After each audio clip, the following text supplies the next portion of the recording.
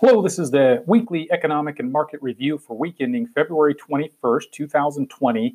Basically, it was a down week across the board, anywhere from 1.3 to 1.59%, whether it be the Dow Jones or the S&P 500. So a bit of a down week. However, the year-to-date numbers, even though we're only 2 months into the year, do remain positive in a fairly significant amount. So for example, the Dow closed at 28,992. That was a 1.38% decrease. However, the year to date is still positive 1.59.